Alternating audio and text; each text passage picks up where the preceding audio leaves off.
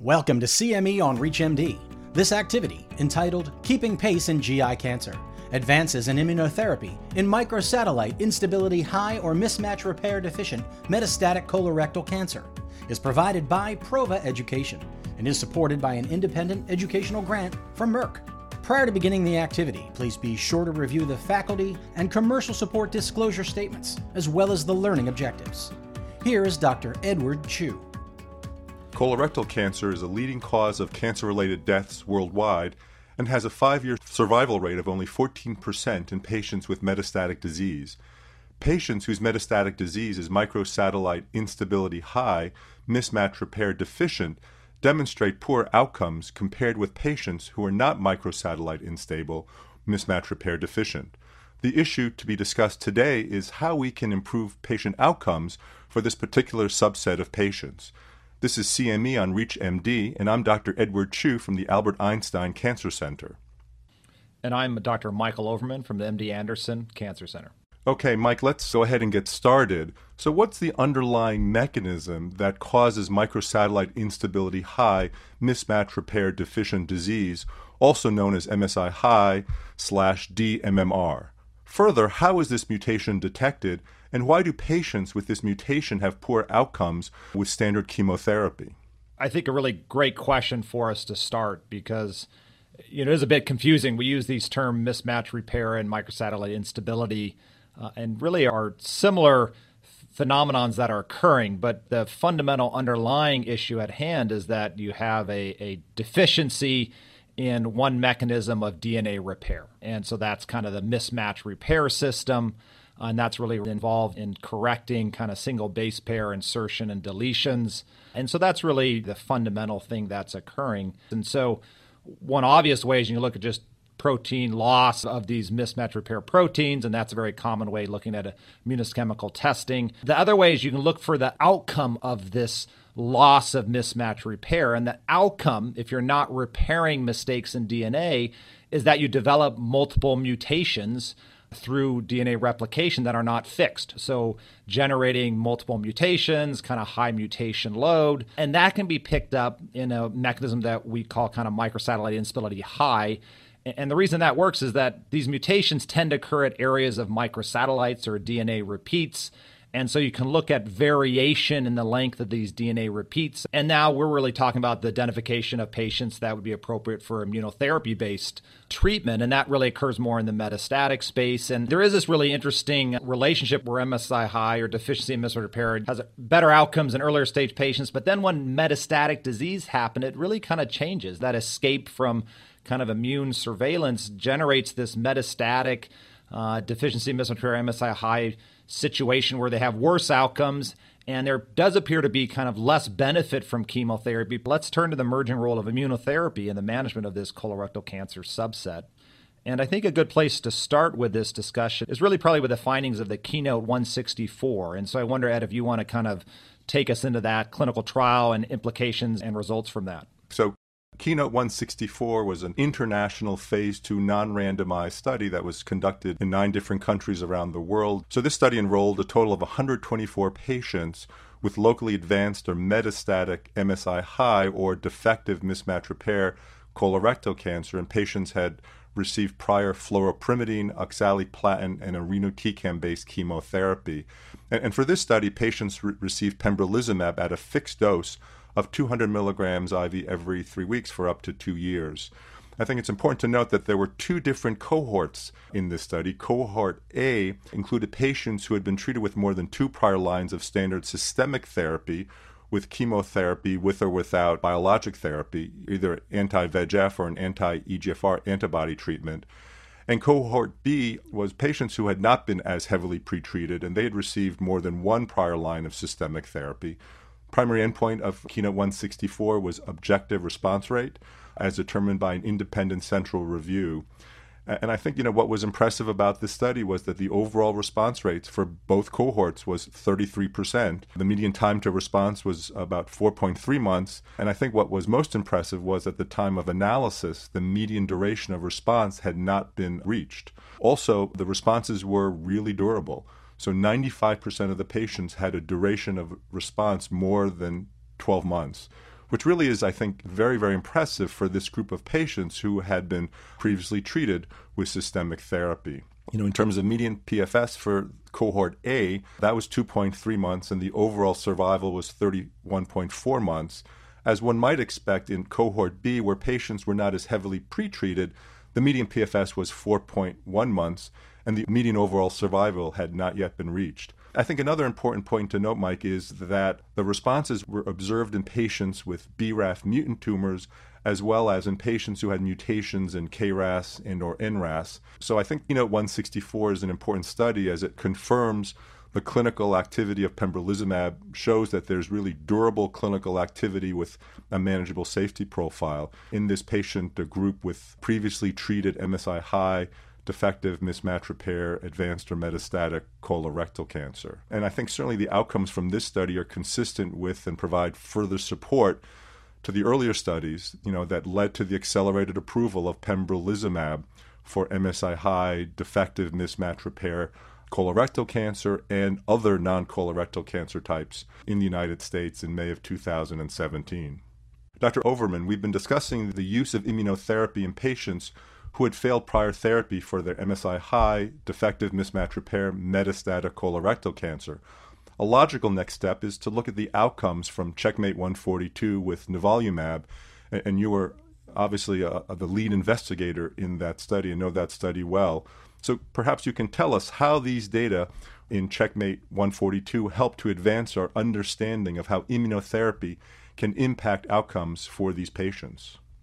Yeah, thanks, Ed. No, this was a large, clinical trial, the Checkmate 142 study, looking at really this microsatellite instability high deficient mismatch repair population that we initiated back, 2013 actually, and has multiple cohorts in it. It's all single arm cohorts, so there's no randomization here, but has multiple different cohorts. And probably the first cohort that went forward was the monotherapy with nivolumab cohort, and that's a cohort that we published back in 2017.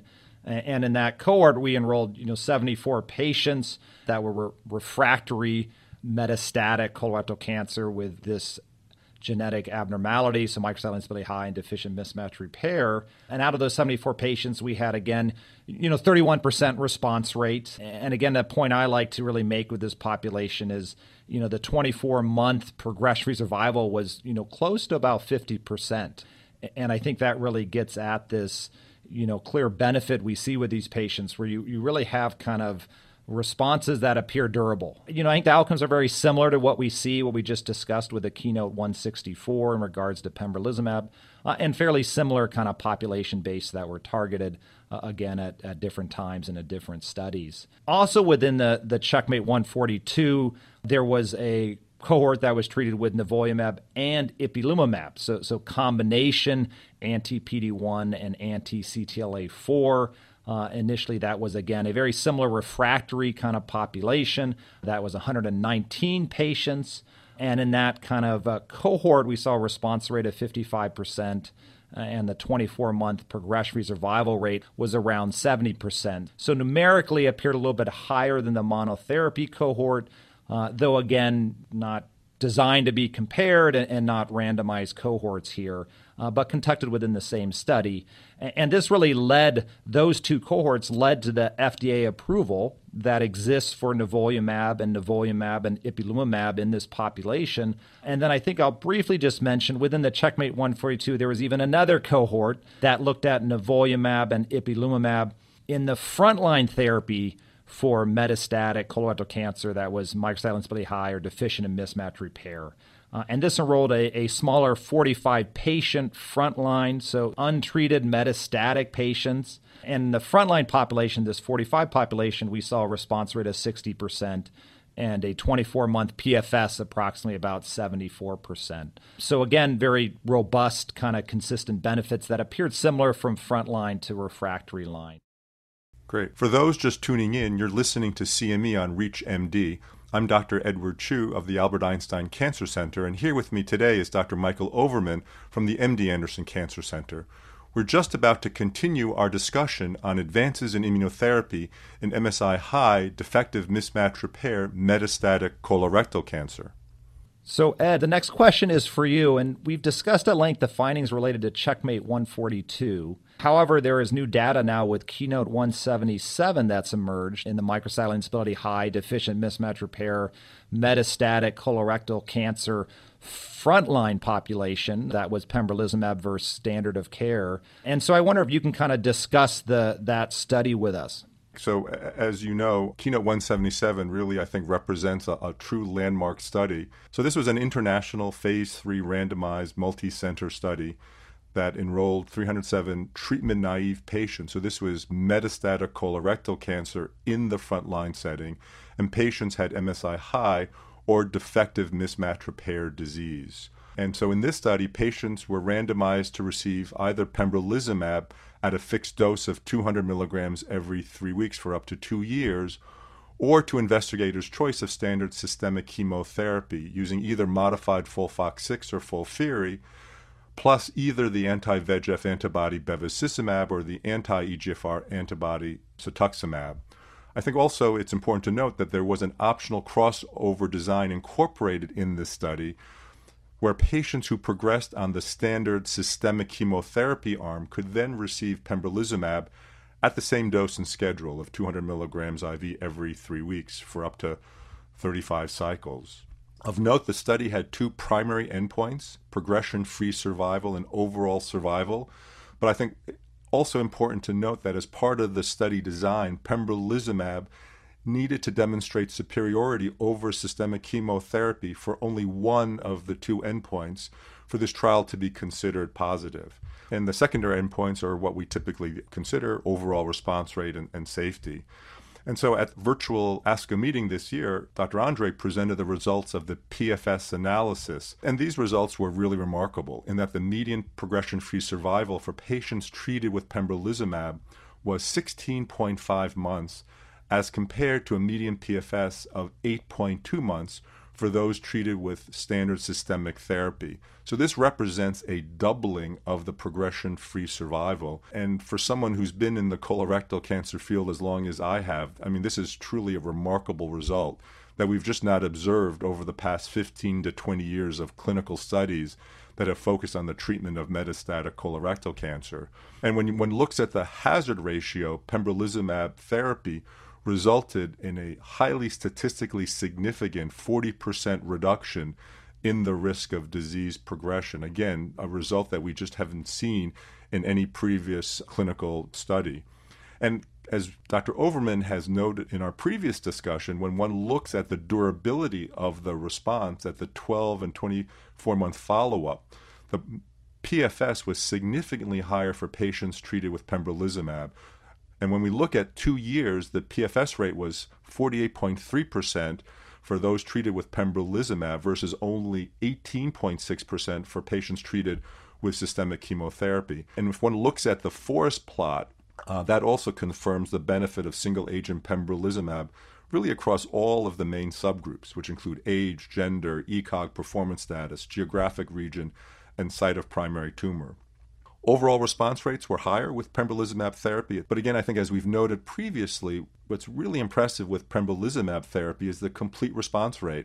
And so in Keynote 177, the complete response rate seen with pembrolizumab therapy was 11%, as compared to only 3.9% for patients treated with chemotherapy. So this is nearly a 3-fold difference in the complete response rate seen with pembrolizumab therapy. And again, the duration of response significantly longer in patients treated with pembrolizumab.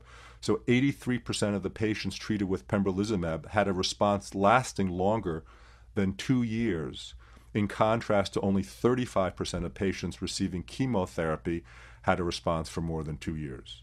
So I think, for me, Keynote 177 is really a landmark study in that it's the first study to show the clear benefit of single-agent pembrolizumab in the frontline treatment of MSI-H, defective mismatch repair, metastatic colorectal cancer.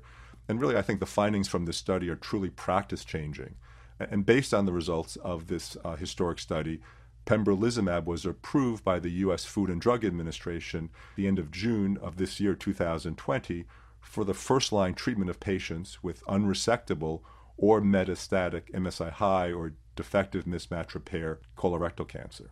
So this has certainly been a terrific conversation and discussion. But before we wrap up, Mike, can you share your one take-home message with our audience? Yeah, thanks, Ed. I mean, I think the one take-home message would really be that, we need to test all of our colorectal cancer patients for this underlying abnormality. So mismatch repair deficiency or a microsatellite instability high. And in part, really, related to the idea of identifying Lynch, right, patients and then potentially preventing cancers.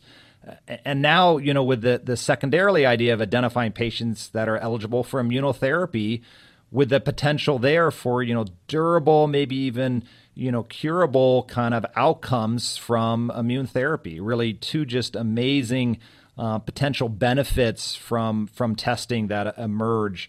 And so really just stresses the need for us to really consistently in every colorectal cancer patient be testing for this. Yeah, and it's critically important that, we test all of our patients, with metastatic colorectal cancer for their MSI-H defective mismatch repair status, because clearly then if they are in that group, then they should receive, immunotherapy with pembrolizumab, either in the disease refractory setting or now based on the landmark Keynote 177 study, they actually can receive pembrolizumab monotherapy as their frontline treatment of choice, but also to expand that to in patients who have non-colorectal cancer disease and who have progressed on whatever treatments they've received, that also one should also assess for the MSI-H defective mismatch repair status, because they also could benefit pretty significantly from pembrolizumab monotherapy. Unfortunately, that's all the time we have today, so I would like to thank our audience for listening in, and thank you, Dr. Overman, for joining me and for sharing all of your valuable and terrific insights. It was great speaking with you today. Thank you, Dr. Chu. It was really a pleasurable podcast. You have been listening to CME on ReachMD. This activity is provided by Prova Education and is supported by an independent educational grant from Merck. To receive your free CME credit or to download this activity, go to reachmd.com/Prova. Thank you for listening.